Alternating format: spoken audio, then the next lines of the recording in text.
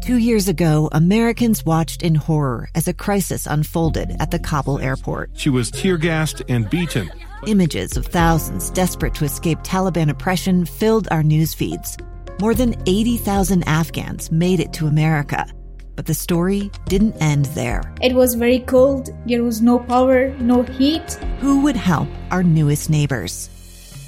I'm Andrea Smartin. In Stranger Becomes Neighbor, you'll hear the stories of some remarkable refugees who left their homes and their dreams behind, only to start over from zero. Their only possession was 3 blankets. And you'll meet Americans who stepped up to help them. You want me to come when you deliver your baby.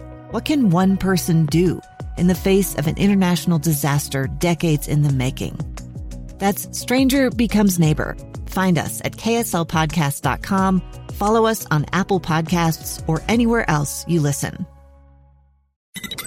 KSL's top stories on the coronavirus. I'm Maria Shilaos with your daily coronavirus update. The Omicron variant is continuing to raise alarms in many countries. ABC News medical contributor Dr. Alok Patel says officials are studying the variant. Is it really going to be more contagious, more transmissible? Will it cause more severe disease? Is it going to be able to reinfect people? Will it evade the immune system? And all these questions need a little bit of time to find the answer. Scientists need to actually get the variant into a lab, grow it, and mix some blood or some serum from other patients with antibodies and look to see what actually happens. That takes time. Officials now say the Omicron variant was already in the Netherlands days before it was reported in South Africa.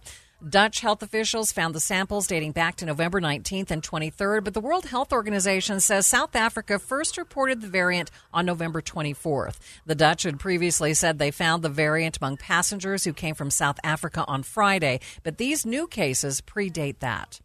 Health officials here in Utah are reminding people that while we wait to find out how transmissible the new variant is and how well vaccines will work against it, there are things we can do to be safe. We shouldn't panic. We knew this was coming. We have the science. We have the technologies to answer these questions.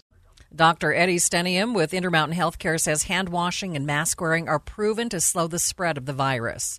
The Utah Department of Health reports that 20 more people in Utah have died due to COVID in the last day. One of those deaths was previously unreported from before November. There is also an increase of 1,100 positive COVID cases since yesterday. There are currently 511 people hospitalized with COVID in Utah.